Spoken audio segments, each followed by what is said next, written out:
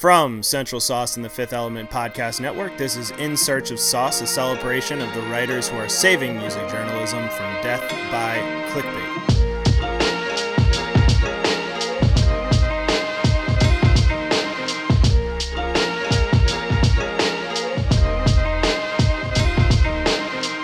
What's going on, everybody? This is Mickey Hellerback. I'm going to be hosting today. I am a writer, podcaster for Central Sauce and a freelance for other publications like OK Player, MTV News, and WYPR Baltimore.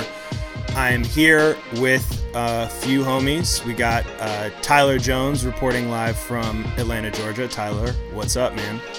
I'm good. Hurt my arm a little bit, but I'm a poet, writer, and playlister for Central Sauce. What's up? How you doing? In pain? Yeah, Tyler is, really gutting this one out after a bit of a slip and fall in his kitchen, but we are glad he's okay and here with us to record today. And at risk of him laughing through this whole introduction, we have Elliot Sang reporting live from New York City, New York. Hello. He made it through. He's laughing. We're all laughing. We're making it through, fighting through the pain, enjoying this fall weather, enjoying a few laughs. But We're all here doing our thing. Elliot and Tyler are both writers and podcasters with Central Sauce as well. Tyler is now, by the day, becoming more and more accomplished poet.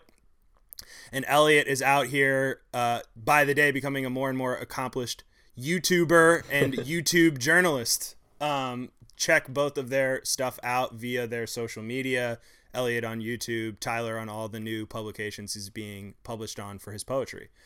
Just a quick, so I'll start with myself with a little kind of promo stuff from recent work I've done. I did a retrospective piece for OK Player on the making of Kaleidoscope Dream for the 10th anniversary of that album by, of course, if you don't know, Miguel. And I interviewed Miguel, one of his engineers, Lance Powell, and Brian Warfield of the production duo Fisticuffs, who all three of them obviously were a main part of making that album, so definitely check that out. I've also, as I said at the beginning, been doing some work for WYPR Baltimore, which is the NPR branch in Baltimore. Did a 4-minute radio piece on the opening of a studio in the Hamden neighborhood of Baltimore, which highlights artists with disabilities and brings in work from all over the country from their kind of network of studios.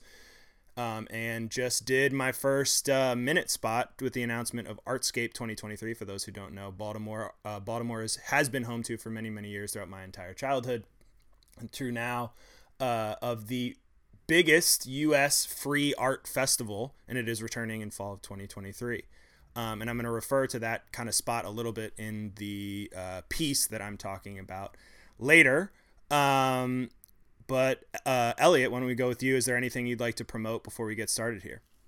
Yeah, sure. I mean, it'll connect with our topic today. My topic today specifically, because I have a video. It'll be out by the time the podcast is out. That's actually doing some Marxist analysis of the BTS situation. It's partially a Marxist analysis, partially just a conversation regarding their military enlistment, and we'll get into that. But in general, my YouTube channel, Elliot Sang, my name, that's where you can check out the stuff I'm doing, because nobody wants to hire me to write for them anymore. So I employ myself. Oh, man. Well, that's the way of the future anyway. Video content is definitely the future, so you're just ahead of all those people who are denying your pitches out there. You all have had way more pitches denied than pitches accepted. It's just part of the whole game. Too true. Tyler, what would you like to promote today? I have my poetry featured in a few journals like Fami Down Journal, Chill Subs, let me see, and a few others. If you would like to check my stuff out, you can look at my profile on Twitter, where it's Taj the Poet 95, or on Instagram Taj.the.poet. Life is looking good. I have some new stuff coming, and also be lookout for my new poetry book, hopefully coming at the end of fall, early winter, Obsidian Sun. Thank you. Wow, new poetry book. That's an exclusive mic drop moment there for Tyler. And yeah, let me just run through the titles of the pieces we're going to be discussing today before I hand it over to Elliot, who will be going first. His piece that he brought to the pod today is South Korea Stands to Lose Billions from Making K-Pop Superstars BTS Do Military Service. If you haven't heard that announcement, that piece is penned by Chloe Taylor, journalist Chloe Taylor, via Fortune, who I don't believe we've ever brought in a piece from Fortune specifically, so that's good. It's always good to highlight a new publication. I will be following up Elliot with a piece called The Promise and Perseverance of Detroit Rap's Rising Stars. That was penned. And a lot of interviews went into that one as well by Nina Rouhani via Billboard. Very excited to talk about that. Actually, funny enough, on a previous episode, I actually highlighted another piece by Nina via Billboard, which was a Gucci Mane cover story, if you listened to that episode way back. So I'm glad to bring her back to the podcast for a different style of piece that I think is really cool. And to close us out will be Tyler, who we're going to, it's good to mix it up on the pod between written and video journalism. So we are bringing, I believe it is our first ever highlighting of a Last Week Tonight with John Oliver via HBO segment. This was a 20-minute segment specifically titled Tickets, which as this is a music journalism podcast, you can guess for yourself at this point what type of tickets, and we will break it down for you. But to start us off, why don't I hand it off now to Elliot? Please reintroduce your piece and break it down for us, and let's have a discussion. All right, thank you. So, as Mickey said, my article is for Fortune magazine called South Korea Stands to Lose Billions for Making K-Pop Superstars BTS Do Military Service. It's written by Chloe Taylor, who I'm not particularly familiar with. Fortune is a business magazine. It talks about finance and economics and business stuff in a lot of different contexts, and it's always interesting to me to talk about music from a economic and financial and business and material analysis perspective, because ultimately these things are the undercurrent of our music landscape, is how people can feed themselves, how people aren't able to feed themselves, how some people are overfed, etc., etc. What I'm going to do is first briefly explain the situation somehow regarding BTS and their military enlistment. Then I'm going to briefly talk about why I chose the piece, and then I'm going to sort of hand it off to Tyler and Mickey to either make their comments about sort of their reaction to the situation and their learning about the article, or opening it up for questions too, because I know that this is a subject matter that I'm pretty intimately familiar with due to being a BTS fan of over 3 years. But for a lot of people, a lot of this is pretty confusing. And there's a lot of things I think people are curious about. So we'll start with the explanation. BTS are a South Korean pop group. They have 7 members. They have made music for about 9 years now. And they emerged within the K-pop industry, particularly the K-pop idol industry, if you want to be that specific guy who's like, Korean pop isn't all K-pop. So K-pop idol industry, people vaguely know what it is. It's essentially an industry inspired by Motown that has emerged in South Korea over the past 20 years, particularly over the past 15, in which young people are recruited to companies to be trained in singing, dancing, and other forms of entertainment service, and then are eventually debuted, usually within groups, to perform for particularly younger audiences. And there is a lot of different dynamics that are at play when people think about that. It makes for an industry in which a lot of the music and entertainment of the industry, the media of the industry, is quite often very tightly wound, very high budget, and very aesthetically minded. And that leads to some extremely interesting pop music when measured in the context of our Western pop landscape, which right now is usually like some sort of melodic take on a hip hop sound or something really dark and edgy, or some combination of the two. And then you reflect that against South Korea, wherein the pop music is extremely less ironic. It's much more it's much less ironic and much more traditionalist almost in terms of what a pop song should sound like and feel like, and how choreography should look and how the artist should look. And that's for better or worse. And of course, there's a material exploitation aspect of it that people talk about a lot. And it's a very sensitive topic in that regard. So I'm not going to get into that aspect of it too much. BTS emerged within that industry in 2013. They had a pretty unique style and approach with their lyrics and their themes. They were always talking about social issues from the beginning. They wrote their records, which some groups do, most groups don't. But they were very much headed thematically by members of the group who had a collaborative approach towards what they contributed, and they also very much had a sort of edge to them. Even nowadays, when people consider them a group that is much more poppy and much more sanitized than they were when they came out, they still have these moments where they'll comment on social issues, where they'll make a stance on something, or they'll be a bit rebellious about something. Currently, that includes them talking about the exploitative situations that they encounter sometimes in the K-pop industry, including music show performances, and chart manipulation and things like that. So they've done that in part because they've been extremely popular.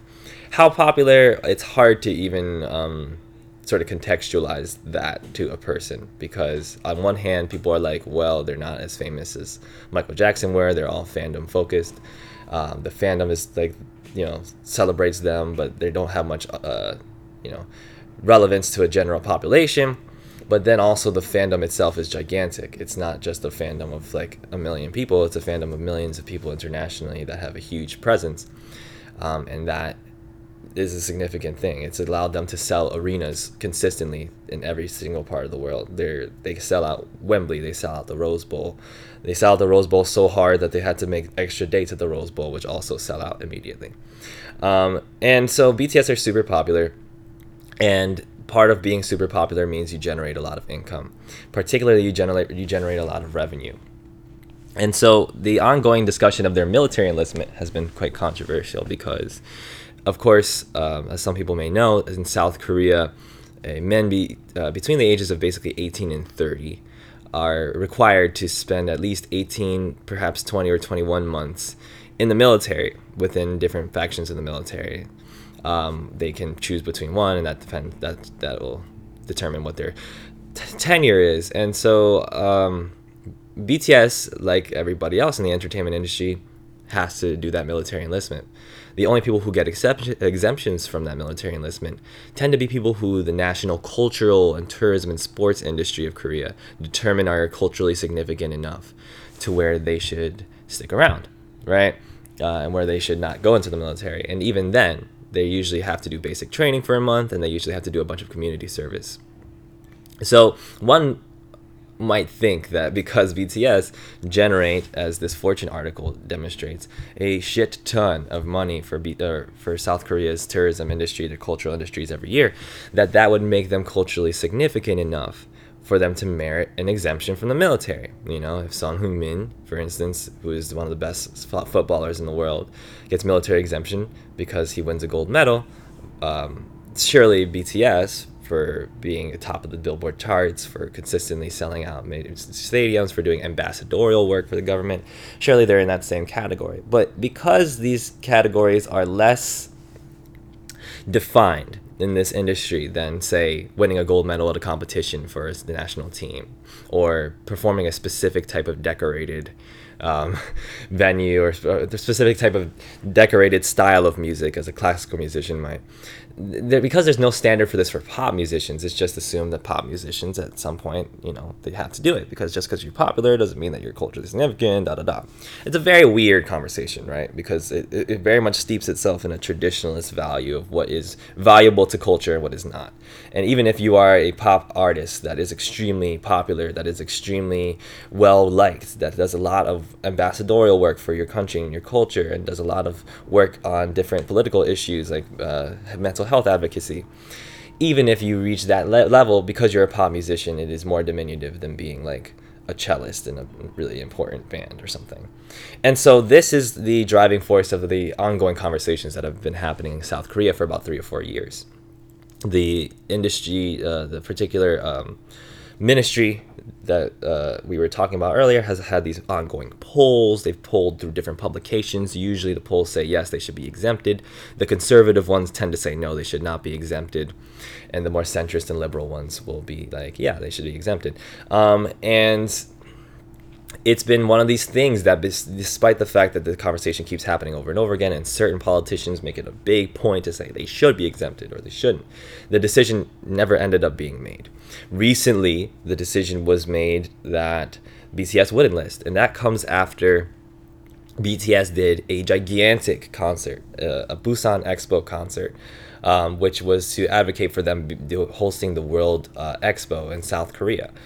It was advocating for South Korea to do that World Expo in a few years, and so they had BTS do a free concert in Busan, which they were not paid for. That was of a significant size and significant impact, so that they could advertise the country, essentially, put on this big spectacle to showcase the culture there.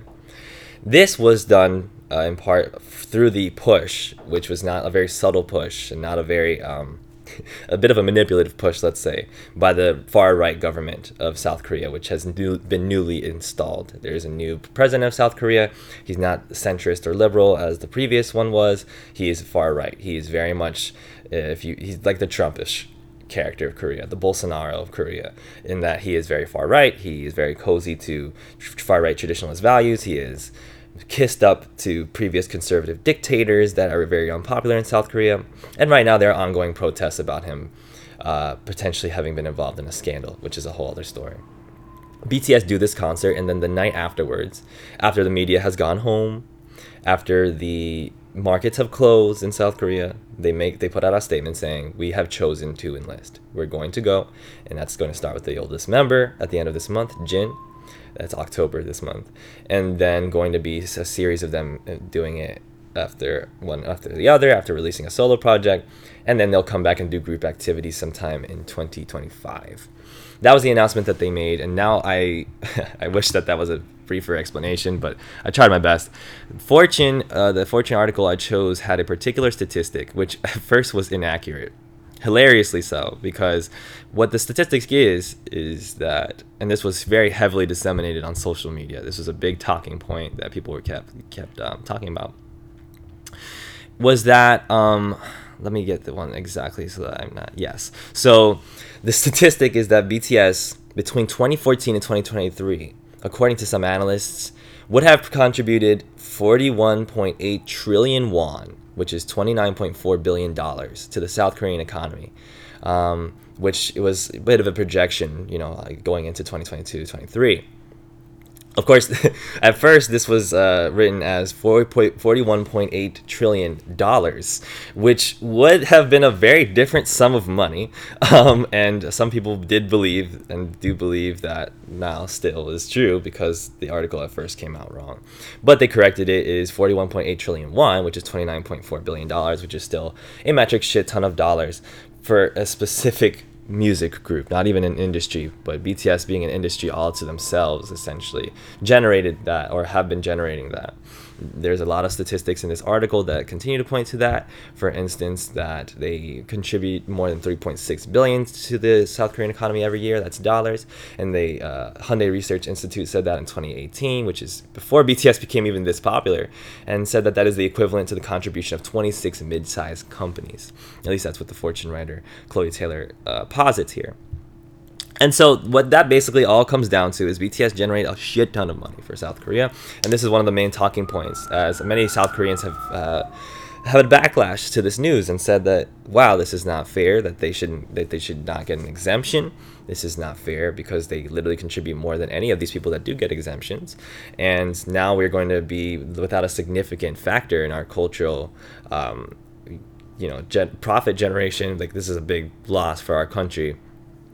And so what I will do now, after having explained that, is ask you guys what your reactions were to the situation or to the article. And again, if you have particular things that you're curious about, please feel free to posit that. And let's start with Mickey. Mickey, you Sure. go first. Yeah, sure. So I firstly want to say that I think it's really important, and one of my semi-recent pieces was in this kind of realm too, to obviously this is a little bit more political, but kind of to highlight pieces that are more on the business, socio-political side of music journalism within our space too. This would be like a music business article, if anything, and / political article. And I kind of did one before. So, and this is also a news piece, which we kind of don't highlight that much on the podcast, so it's always good to bring these kinds of pieces, and minus the miss of the financial stuff, it's a very well composed business piece. So I wanted to say that first. Now, the thing that jumps out to me, especially within and we're going to be talking about capitalism a lot in this episode for sure, once we get to the third piece we talk about as well. It's also strewn through the second one in a way too, so it can be kind of our through line. What jumped out to me is just in this late stage capitalism kind of existence, and obviously I have a very Americanized point of view. Like, I'm trying to parallel the possibility of something like this even happening in America. So like the far right, to all their whatevers, are staunch capitalists, right? So in America, so the idea of like an asset that is actually bringing in so much wealth to the country and having such a high percentage of the wealth to the country being pushed aside for years in order to serve military service just doesn't even seem fathomable at this point, like in America. So when you say kind of the stuff about how this is like a push from the far right in Korea, I guess my like question to you is, as an outside perspective entirely, is the idea of being a far right politician, quote unquote, in South Korea a different set of, obviously, like with social issues, it's one thing, but this is like beyond kind of a social issue side. It's like more of it really is like anti-capitalist in a weird way to do it, because it literally, as the headline of the piece says, is going to lose the country millions of dollars. So how does that like dichotomy work with being far right, but also taking a stance against something, or like limiting something which is inherently anti-capitalist, really?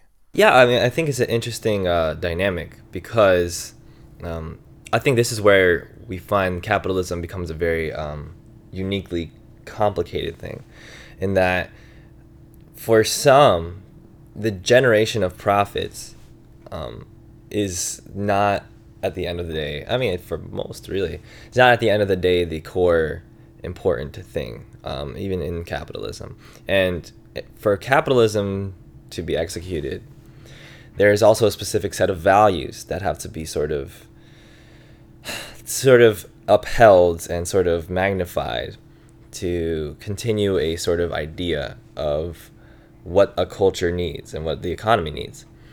I guess what I mean is that, for instance, both parties in South Korea are very capitalist. Of course, the farther left you go, the less capitalist sympathy there is. There were efforts by the more center-left president Moon, prior to this president Yoon, who he made some efforts to add a larger social safety net and to make working conditions a little bit better for South Koreans. But in general, nobody's stopping the inflow of capital, right? Nobody's stopping the goal of South Korea, which is expansion, financially, economically, expansion technologically, with a constant focus on becoming a bigger and bigger world power, which is a focus rooted in capitalism. I think where the far right stands here, of course there's going to be differences in every place where what the far right does, and there's all types of far rights, right? We can define this far right in South Korea as being immensely reactionary and immensely sort of fascist adjacent, which is quite relatable to what we've got going on here. A lot of the, for instance, far right movements in the United States, as a comparison, are things that seem to compromise the idea of generating profit, because they have these reactionary policies to particular cultural and social ideas, with this focus on adhering to things being a specific way, a specific sort of traditional cultural meter that must be upheld conservative cultural meter that must be upheld. And that's where you get QAnons of the world who are actively, disrupting a lot of things that are, based in capitalist wealth accumulation, because they have these extremely far right, extremely conspiratorial theories about specific people in power. And it's still far right, right? Because the focus ultimately is not liberation for certain peoples or acceptance or, the ability to take care of other people. It is an idea of people have to be destroyed because they are different, because of all these things that I found on the internet. And so a lot of what happens here is the same thing. It is an active contradiction within right-wing parties in South Korea, to my understanding, that you have certain values of, first of all, just protecting your country, right? Like going to the military, serving in the military, and everybody has to do it, so you have to do it. Nobody's better than anybody. An important element of this is also the fact that BTS are essentially a fairly progressive entity in terms of their cultural status, not only in South Korea, but generally globally, because they have, not only because of their song themes, which a lot of people aren't really aware of, but because they're a boy group that wear makeup and dance, and their fans are primarily femme-coded. So because of that, anybody that's far right and that has these far right fascistic cultural values is going to have a reactionary stance of they should not get anything good. So if it's the case that they want to get military exemption, which BTS, by the way, never really said they wanted. They said that they will do their service from the beginning as they, as their duty as a citizen. It is other people sort of imposing that desire on them because of their value and whatnot. If the idea, though, is BTS fans want BTS exempted, then that's wrong. Because BTS, military strong, BTS weak, BTS got to go be strong military men. It's very like 2 + 1 = 5 politics. And it's based in these reactionary cultural ideas that are capitalist in the sense that they try to create this sort of fascist, populist idea of the state and of the culture, so that the power structure is continued and validated. And once the power structure is continued and validated, then we can get to accumulating capital. So it's a very, I would say, that was the sort of conservative element of it. I guess Mickey, did you want to add something as well? Yeah, it's rather than thinking about it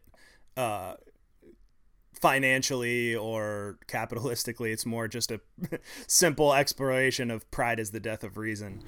Yeah, in a sense, it's very much a sense of we don't like certain people because they're disruptive, right? And that's something you can find anywhere.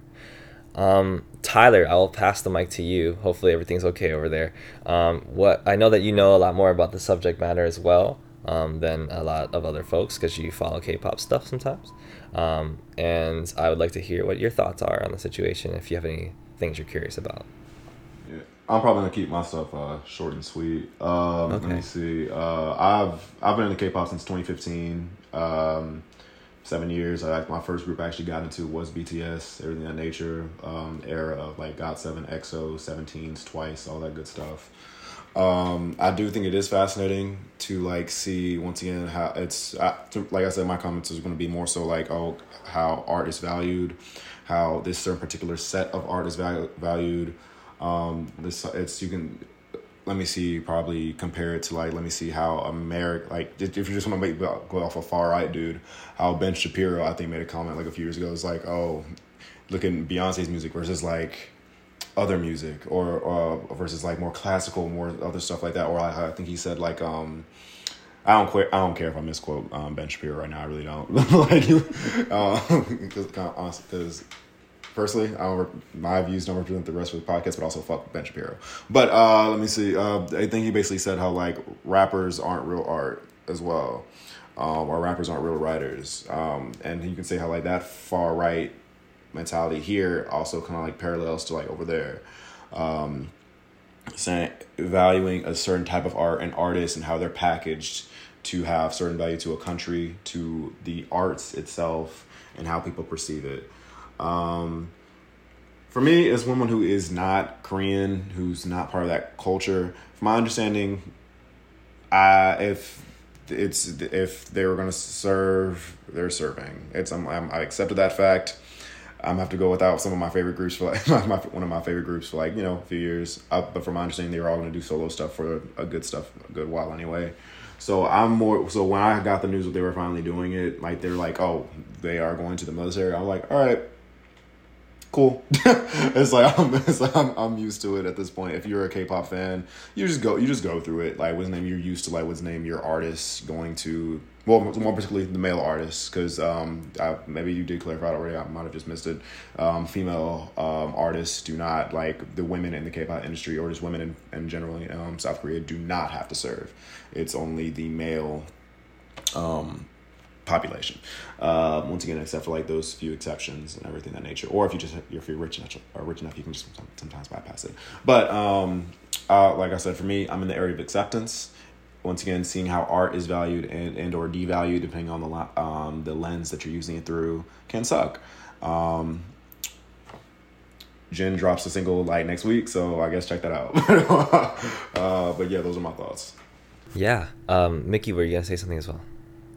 Nah, man. Why don't you give us some closing thoughts, and then we'll keep this thing pushing. Yeah, absolutely. I will finish by saying what fascinates me about this issue is that there are so many layers to it. Even that discussion on how capitalism relates to it is like such a thick onion of layers of ideas and cultural ideas. And so what I'll say, and what you can look forward to in the video, if you watch my video on the topic, is a conversation about value, a conversation about that relates to what Tyler's saying as well. Not only about how art is valued, but how humans are valued, and how humans are commoditized. And what must be extremely stressful for BTS is the reality that their situations in life, for better or for worse, are so much hanging on the whims of other people's valuations of them as a commodity, rather than understanding their humanity and letting them dictate things based off of that. And so perhaps the military is not the best place to be, or not the most fun thing to do, but if it offers them some place where they can at least take agency in their life and say, no, we're gonna have some time to ourselves and we're gonna do this, then that's something that I can support. I support humans being okay, but yeah, let's transition, because I feel like the next story is gonna do really well with that theme too.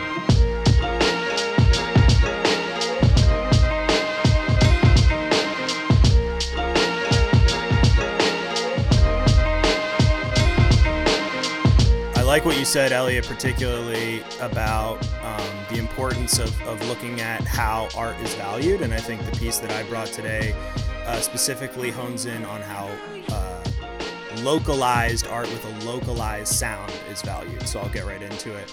The piece, again, that I brought is called The Promise and Perseverance of Detroit Rap's Rising Stars. And that is written by Nina Rouhani and brought to you via Billboard. So I realized semi-recently that I tend to, in life, kind of go through sequences of using words that I tend to really like. One of them recently is like dichotomy. I talk about the dichotomy of different things, and in this explanation, I'll talk about dichotomy. But another one that I use a lot is, or have been using a lot in recent months, is the word holistic. And I think that this piece feels like a very holistic as well as intentional piece about the importance of the representation of localized scenes of rap, as well as being a precise breakdown of the importance of maintaining community, even with individual rises of artists in smaller market cities. I really like how this piece hones in on the importance of maintaining a city's sound. It talks about the sort of rise of a specific crew of Detroit rappers, starting out with Icewear Vezo, going to Baby Money, and then Babyface Ray, and how they kind of came up with a specific sound that's Detroit, but previously rooted in California, and then brought to Detroit and localized in its own way, and how for many, many years that sort of street bred sound was not embraced by the bigger market kind of economies, and how they brought that over time. They didn't sacrifice that originality and purity for the sake of those outside entities. Even coming from a city that's particularly under resourced, which reminds me, and we'll talk about this later, of Baltimore, where I'm from specifically. But I think Rouhani does a great job of highlighting how each of the voices highlighted had to remain persistent and stoic in the face of rejection and doubt, and how that eventually led to kind of flourishing careers that have this kind of cool, wait for it, dichotomy of staying local but also using outside resources to sort of propel the scene while also still keeping the core of the kind of localized community and network working to kind of uplift Detroit as a whole. This piece really, to me, just to kind of close it out before I open it up, really felt like a love letter to the city. I believe Rouhani is from Detroit, and you could really feel that through the writing. And I love pieces that are writing about a patient unwillingness to compromise that eventually leads to an upward trajectory for not just one person representing a certain sound of music, but a kind of crew of people. That was really, they had to, it really kind of highlights how they just had to wait for the world to catch up to the potency of the kind of street rap that was being produced in Detroit, and, stick to their guns.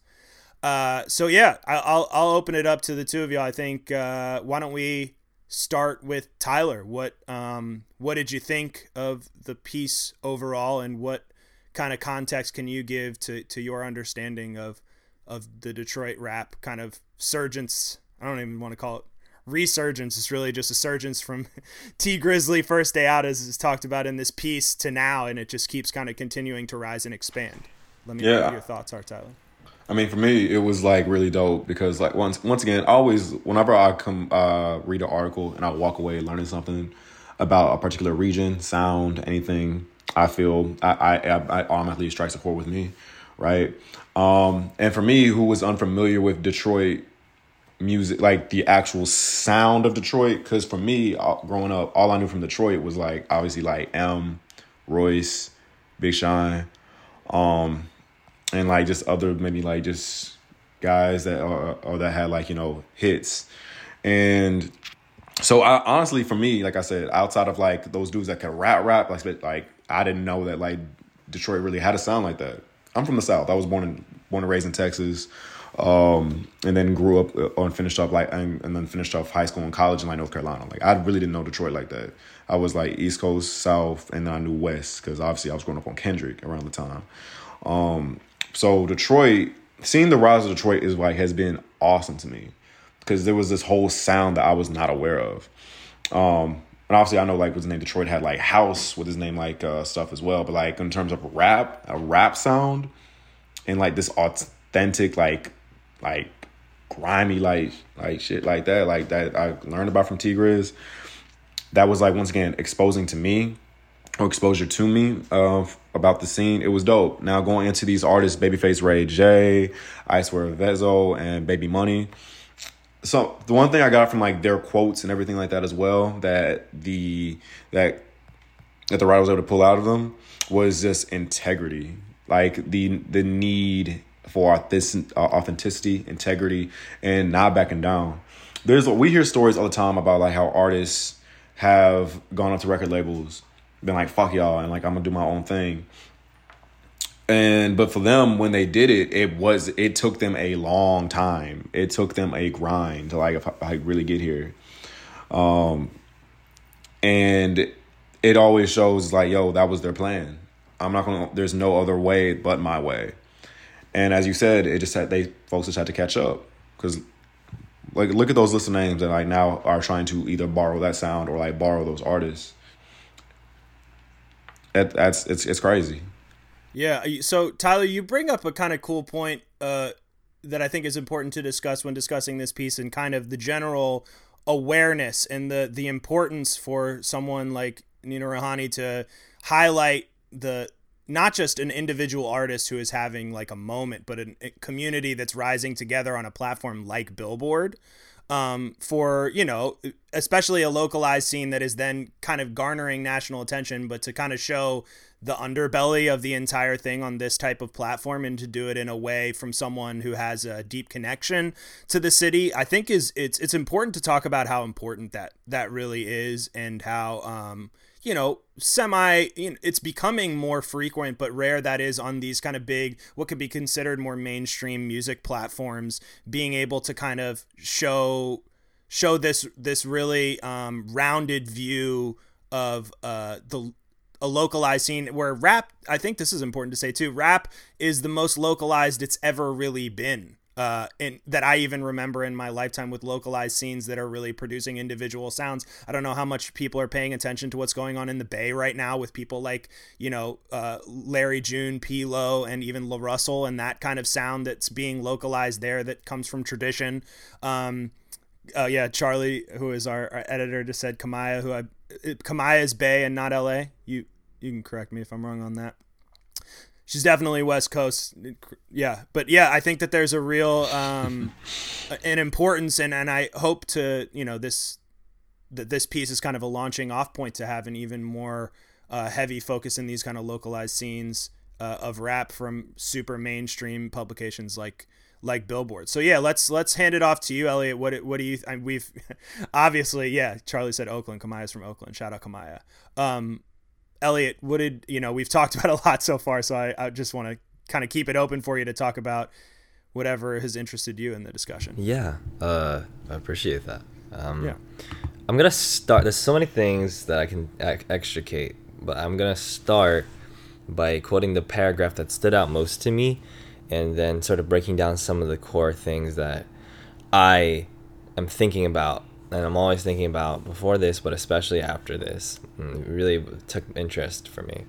So it was one of the earlier paragraphs in the piece, the second one, where Rouhani, who does a great job in such a brief piece, sort of chronicling something that happened over a long period of time and getting personal perspectives on it. She quotes I Swear Vezo, who says, "We took our music to YouTube and a bunch of other places, and they're just looking like, is the song over yet?"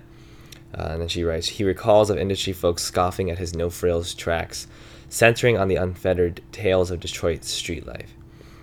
And then, quote, they almost made me feel like it wasn't good, but as soon as you get back home, people say, man, that's that shit, says the 32-year-old, while seated in Detroit's Russell Industrial Center, a 2.2 million square foot abandoned factory space. So I'm like, fuck it. We'll just be famous in Detroit because I'm not changing my style. I believe in it. So there's like 15 things to say about this, but it's really such a strong paragraph to anchor the piece at the start, because it speaks on all these different things that are present in this story and that are extremely relevant, not only for hip hop, but for our cultural landscape in general, in terms of how art and how media and how even just careerism in general is impacted by capitalist forces, by neoliberal forces. Because for one, there is a tendency to atomize. That's my word right now, Mickey. You got words, I got words right now, and I'm using the word atomization a lot, because I feel as though there is a pernicious force that is in all of our lives that encourages us constantly to separate ourselves from the pack, to individualize, and to consistently react to what is the best outcome we can possibly get in a situation in order to make money, in order to level up. And this leads us to have this increasing sense of a lack of self-care and self-identity, because all we know of ourselves when we follow this economic incentive is that we will do what it takes in order to make the money that we want to make. That's all we know of ourselves, and we don't know anything about our own character. We don't know anything about our own desires or joys. We're completely lost. What you get out of a story like this, in a deep human sense, is a remembrance, is a tale that reminds us that sometimes we think of success as this one particular thing that we have to chase, and not all these different things that we can have that are all in front of us at one time. That many of the things we think we need to have to be successful are not things that are actually things we want, or materially relevant for us. The key here is that for Icewear Vezo and for the other Detroit rappers, they had something that they considered success that they are already satisfied with.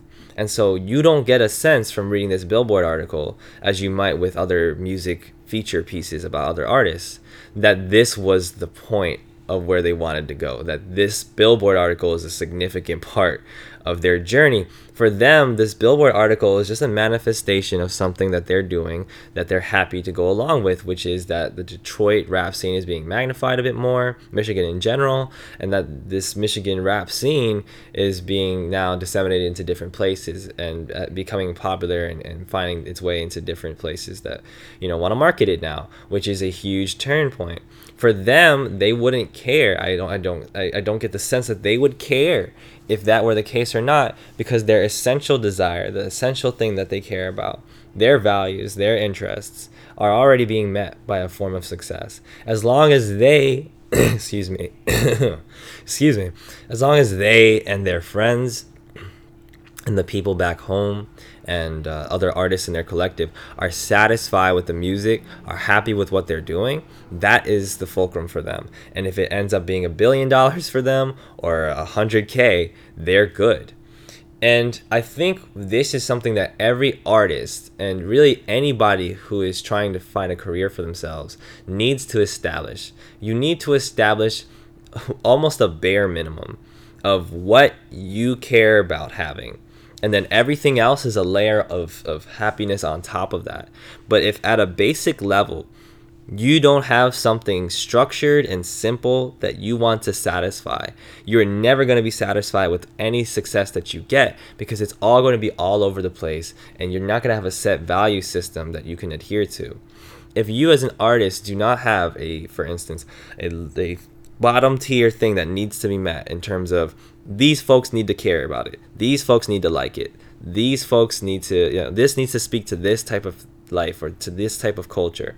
If you don't have that, you have nothing, because ultimately you will be continuously lost trying to figure out what it is that you want to do. This is advice for journalists as well, because as a journalist, you can get pulled in all types of directions trying to chase a bag, trying to figure out what you need to do to get a job. But if you can say to yourself, hey, like, I can find money somewhere else, as long as I'm doing this with my journalism, then I'm cool, whether I make a lot of money off of it or whether I'm essentially having to make my money somewhere else. And so for them, because they had Detroit, because they were famous in Detroit, and because they had the respect of their peers and enough material gains to be comfortable with, then they're in a position of power when they get into that next stage, when some sort of luck happens, to say, okay, well, I'm not going to compromise. I'm not here to bargain myself down to something that you can utilize. I'm going to stand on what I have, because if you walk away, I'm good. If you don't have that negotiation power, in any sense, whether it's in a business sense or in any type of relational sense, then you're going to be constantly unhappy and be dragged around all over the place trying to meet other people's expectations so that you can receive something that doesn't ultimately mean that much to you, because you never set a value system for it to begin with. So the story of Detroit rap is another way in which hip hop tells us this lesson. It tells us the lesson of find your first tier of things that you care about the most and let everything else work out from there. And so there's so many artists in hip hop. This is my last thing I'll say. There's so many artists in hip hop that we don't know, that somebody in some city, in some venue is like, that's the guy, or that's the girl, or that's them, right? Like, there's always these artists that you come across here and there, and they may not have meant anything to you, or they may not have met a certain criteria of success that you found was important, but you're doing what they want to do, and they have the value and the respect of the people that matter to them. And you're going to find people that will go hard for them. And that is where art really finds its power, because that's a human connection. That's a genuine human connection, and it is not solely trying to meet criteria to get capital. So there. Yeah, absolutely. I think the phrase in my head that kept ruminating as you were kind of breaking that all down, Elliot, thanks for that, is if you build it, they will come. shout out Field of Dreams, but I feel like this is a real kind of the piece itself is a rumination on that ideology. That, and you kind of talk about the Detroit that's broken down in the piece with the kind of natural infrastructure that starts to build over time with community, and the necessity of that. And sometimes that needs to come internally within the city itself too. And Baltimore is a city, as obviously the city I'm from, that struggles with that a lot. I just wrote a piece about the announcement of Artscape that I talked about at the beginning, and the real focus, if you can go read the piece, of the kind of relaunch and doing it is to make it more localized, to set up an infrastructure for people to stay in the city and build the infrastructure here, and then do some version of what Detroit has done, which is have the ability, once you've built the internalized resources, to garner support from the kind of bigger markets to actually just fund resources into where you already are with your infrastructure, rather than you having to reach out to for their resources. Because obviously the bigger market cities are going to even have more, resounding resources and infrastructure that they've already built, and you can use it as a collaboration, but it's way more important to kind of build the infrastructure at home. And I think that's really cool. Last thing I want to say to close this out is just that I really fuck with I Swear Vezo. So I was really glad that his voice was highlighted in this piece. I've been bumping Rich Off Pints 3 since it came out. That's honestly, I don't know. There's so many, Detroit rap projects that have come out in this sort of renaissance that they're having, but I just really like that one. It might be my favorite kind of overall project from the entirety of the projects that have kind of come out. And that's like my, I feel like with all of these kind of big scenes would have a sound, there's always going to be one that really sticks out to you. And right now, I Swear Vezo is that guy, so I'm glad he got highlighted. But yeah, on that, let's move on to Tyler, who can close us out with the final piece.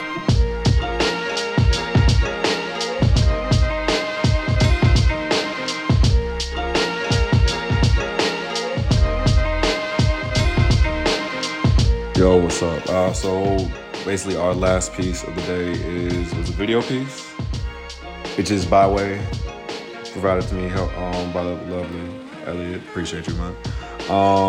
It was last week tonight. John Oliver, simply titled Tickets. And when I got to watch this, I watched this like, oddly enough, as soon as I saw it, because I know, because I was so happy to know I was not the only one that had like a beef with Ticketmaster, bro. Like it is literally the bane of my existence. I think, let me see, if by the end of this year, unless I add another one to that list, I will have seen 8 different concerts this year. 7 of those 8 concerts were all provided, and I had to buy tickets through Ticketmaster. Or they took me to Ticketmaster and or Live Nation. Basically, the segment John Oliver did, while he has this wonderful, of course, mixture of satire, comedy, and information, was how Ticketmaster is essentially taking over the industry, and people have been complaining about Ticketmaster, the upsale of prices for tickets, why they're so high, and how Ticketmaster is trash. And I found it also, once again, I've had this beef with Ticketmaster for a while, since really last year, 2 years. Who knows? Once again, like that's a forever beef. We'll still keep beefing. But it explained why it is so high. And when I can also learn something while also having a laugh, once again, as I was saying earlier, I think that piece is a success. So real quick, because we all watched the video, I'm going to ask you, Mickey, first. Like, what was your immediate thoughts? Do you also have beef with Ticketmaster? How we're going to beat them up? And how many concerts have you seen this year?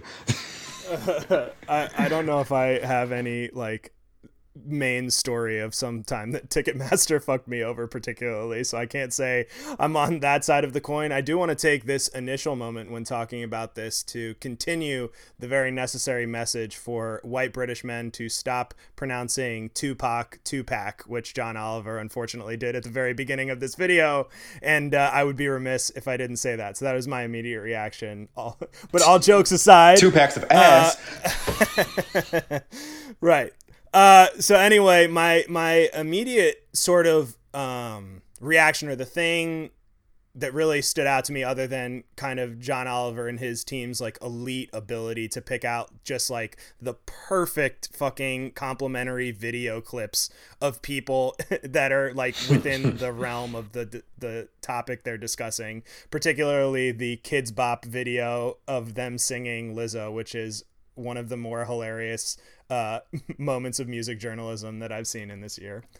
I think what really stood out to me is the sort of dichotomy that's interwoven, and here we go, using my word again, dichotomy that's interwoven of like the artist's agency within the space versus the company's agency within the space and the ability to kind of make choices.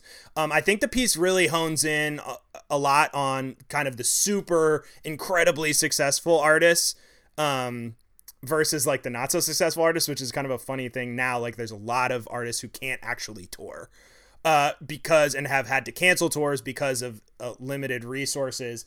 But this really hones in on the kind of the bigger artists who have a lot of resources, but the sort of dichotomy of where it lies between who is at fault for the high ticket sales. And at the end of the day, it all just kind of comes down to having to eradicate capitalism, because the big thing that kind of I honed in on was him saying, like, from an economist perspective, like if Adele can sell a ticket for $2,000, like that's what the ticket's worth, so she could sell it. But it's like, well, but that just feels so horrible, and why can't we just like be better to people? And the reality is, like, when you break down all of the costs and different things and like who should be getting the money, should the artist be getting the money, even if it's like semi-exploitative, if it's going to be exploitative anyway, maybe.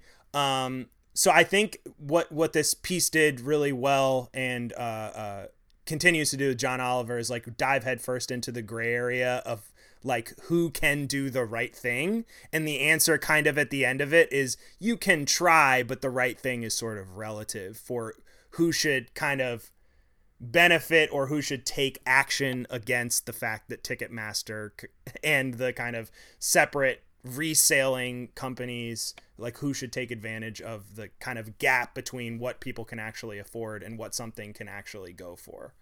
I just think it did a really good job of diving headfirst into the gray area. Yeah, and how artists themselves are, excuse me, they are kind of like stuck between a rock and a hard place, as he was saying, because like it's like if you try to not use it, like I love how he also like used Pearl Jam, like the height of Pearl Jam's like popularity as like the example. Like they were like basically, even if you have like a morally right artists like Pearl Jam during the height of their powers trying to, let's say, divert attention from it, it's still really hard to, because you have to have enough. Once again, as he even used the fact that I also heard John Oliver use clout, I was like, oh, that's surprising. That's whoever is on your writing team when doing all that. But once again, as he said, the clout to be able to divert, not have to use a Ticketmaster or a Live Nation, and use like these other kind of like routes to not only make money, but also be able to see your fans and also cater to your audience to whatever location you're going to. Yeah. Piggybacking off of what you guys are saying, I would also like to interweave some dichotomies. Primarily, that's damn word. Damn word. Damn dialectically speaking. You said interweave dichotomies, levels. Let's interweave them. Trichotomies, maybe. For me, so I'm not a person who attends as many concerts as I'd like to, and I think this is partially why. The ticket purchasing process, even aside from just the exorbitant prices for some of these artists, it's just generally a hellscape. It just sucks. There's nothing that sucks more, and I just generally don't like to spend my time doing things that suck. Especially because if I'm also going to lose a lot of money in the process, it just kind of sounds like the concert, like I better be getting so much shit out of a concert in order to make up for all the value that I lost in the process.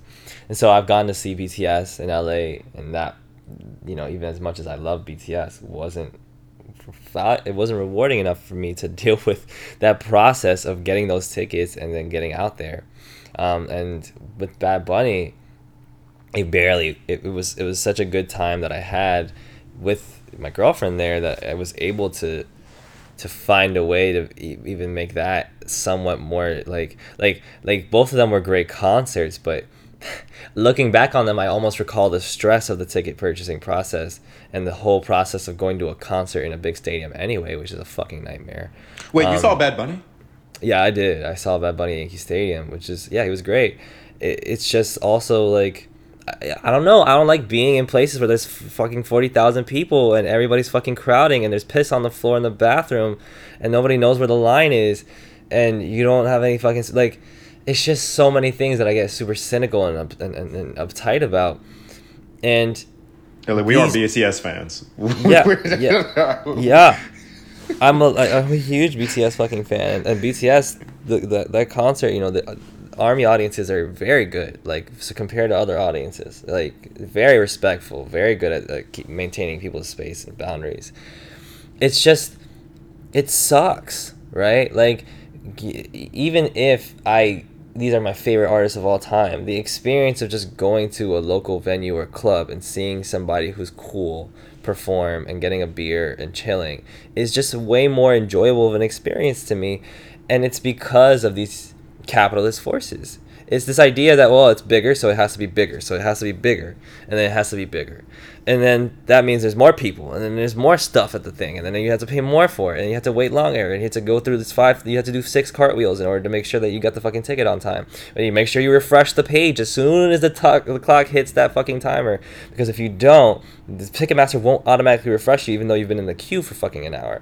Like, why does it have to be like this? And the reason it has to be like this is because nobody actually cares about the human experience. Nobody actually has any compassion for the human experience as it relates to these extremely important cultural things for us, because these corporations are forcing us to deal with whatever because they know we're gonna fucking do it anyway. They know that we're going to cut our leg off if we have to get a certain fucking ticket to a certain fucking concert. Oh, man. Okay. Like, they know that, like, Ticketmaster is not going anywhere, you know, and that's the shit that really fucking sucks. And what I love about John Oliver in this piece in particular is that he, in addition to being really great at presenting information, he also always tries to offer something to the audience that they can do. But when the offer is maybe Congress could possibly pass some legislation so that this particular pardon isn't as bad, it really reminds you that our entire political system is actually set up for these things to prosper. And any little thing that we can get to make it better is going to be 5 years of effort for 1 second of comfort. It's never enough. And so the only way that we can resist it is by going somewhere else and avoiding it. Of course, this isn't always possible. I want to see BTS again. I want to see Bad Bunny again, potentially. I want to see some artists at some big stadiums. The experience is a big thing, and we have to make our compromises, right? We can't just take a moral stance, of course, all the time, as much as we'd like to, because it's always going to be some shit that we have to do that's immoral. So I try to think about it for the audience to say, like, maybe make a human emotional stance for your own well-being, to say, the less I have to get involved with this bullshit, the better. If I don't, do I really need to go to this concert? Is it really that important to me? Do I have to go see 10 concerts? Or maybe I could go see 5, or maybe I could go see 2, or maybe I don't have to see any of them and I can catch the videos afterwards. You know, make certain decisions for yourself that remind you that these institutions and these ideas of what a good time and what good experience and what good media is aren't as important and as anchored to us as they need be, and that you are perfectly valid for consuming things in a way that makes the most sense for you and your well-being. And that's the first step. I honestly think that is the first step to true resistance. I guess we'll leave it with Tyler to make closing remarks then. No, I was just gonna say, once again, I do think it's important to shine a light on these, once again, you could say, facilitators of the music experience, music consumption experience, because there's always the, as Mickey would like to say, the holistic part of like art, where it's like it's just being made and it's meant to be given to the fans. It's supposed to have the spoonful experience. But then because we live where we are, and we live in the time period that we do, it's not just that. It's music consumption and not only listening, it's going to see it. There's merchandise as well. And once again, ticketing and part of that live experience is something that we should have we should be able to afford. And no art should be like held too far by a paywall. Talking to you, certain magazines that will have to like subscribe, or what's his name, use a whole entire paid thing to New York. And as we further get into these experiences, it's important that we discuss them and once again through discussion, we can either A, dismantle them or find alternatives.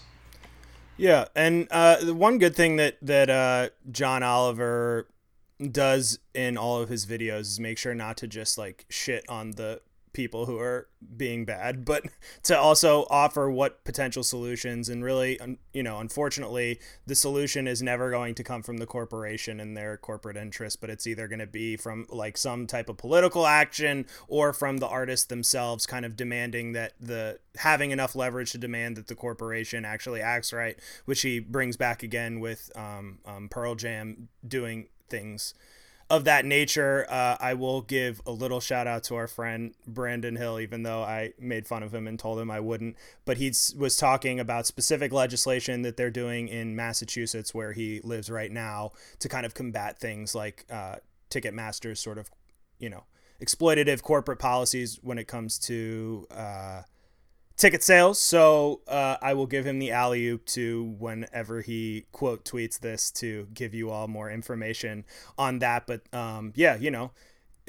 obviously the big thing that could help more than anything is really direct sweeping federal legislation. But at the state level, there are potentially things that can be done as well.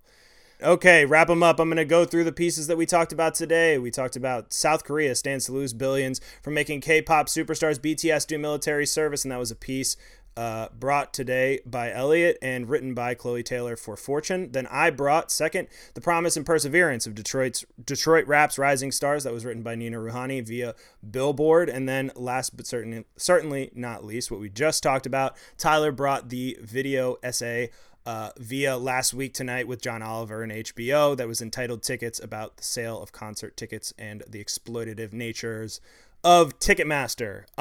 Thank you everyone for listening. As we always do at the end of each show, I want to encourage small, independent writers at smaller publications to email, DM us your work in case we may have missed it, to potentially have it highlighted on the platform.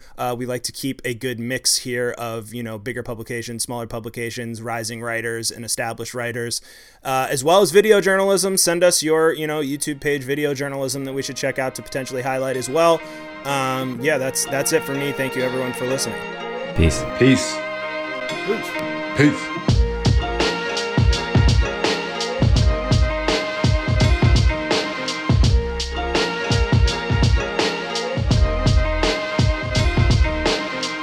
This episode of Essential Source featured Michaela Beck, Tyler Jones, and Elliot Sang of the Essential Source Creative Collective. The episode was edited by me, Charlie Turner, of the FM Podcast Network. Music for the show is functioned by Basti. Thanks to Chill Music for the bid to use. It has been Essential Source and Fifth Element Podcast production. Thanks to Basti, Chill Music, the Essential Source, Fifth Element, and content covering the episode can all be found in the full show notes below. Thanks for listening. We hope to see you next time as we continue our search for Source.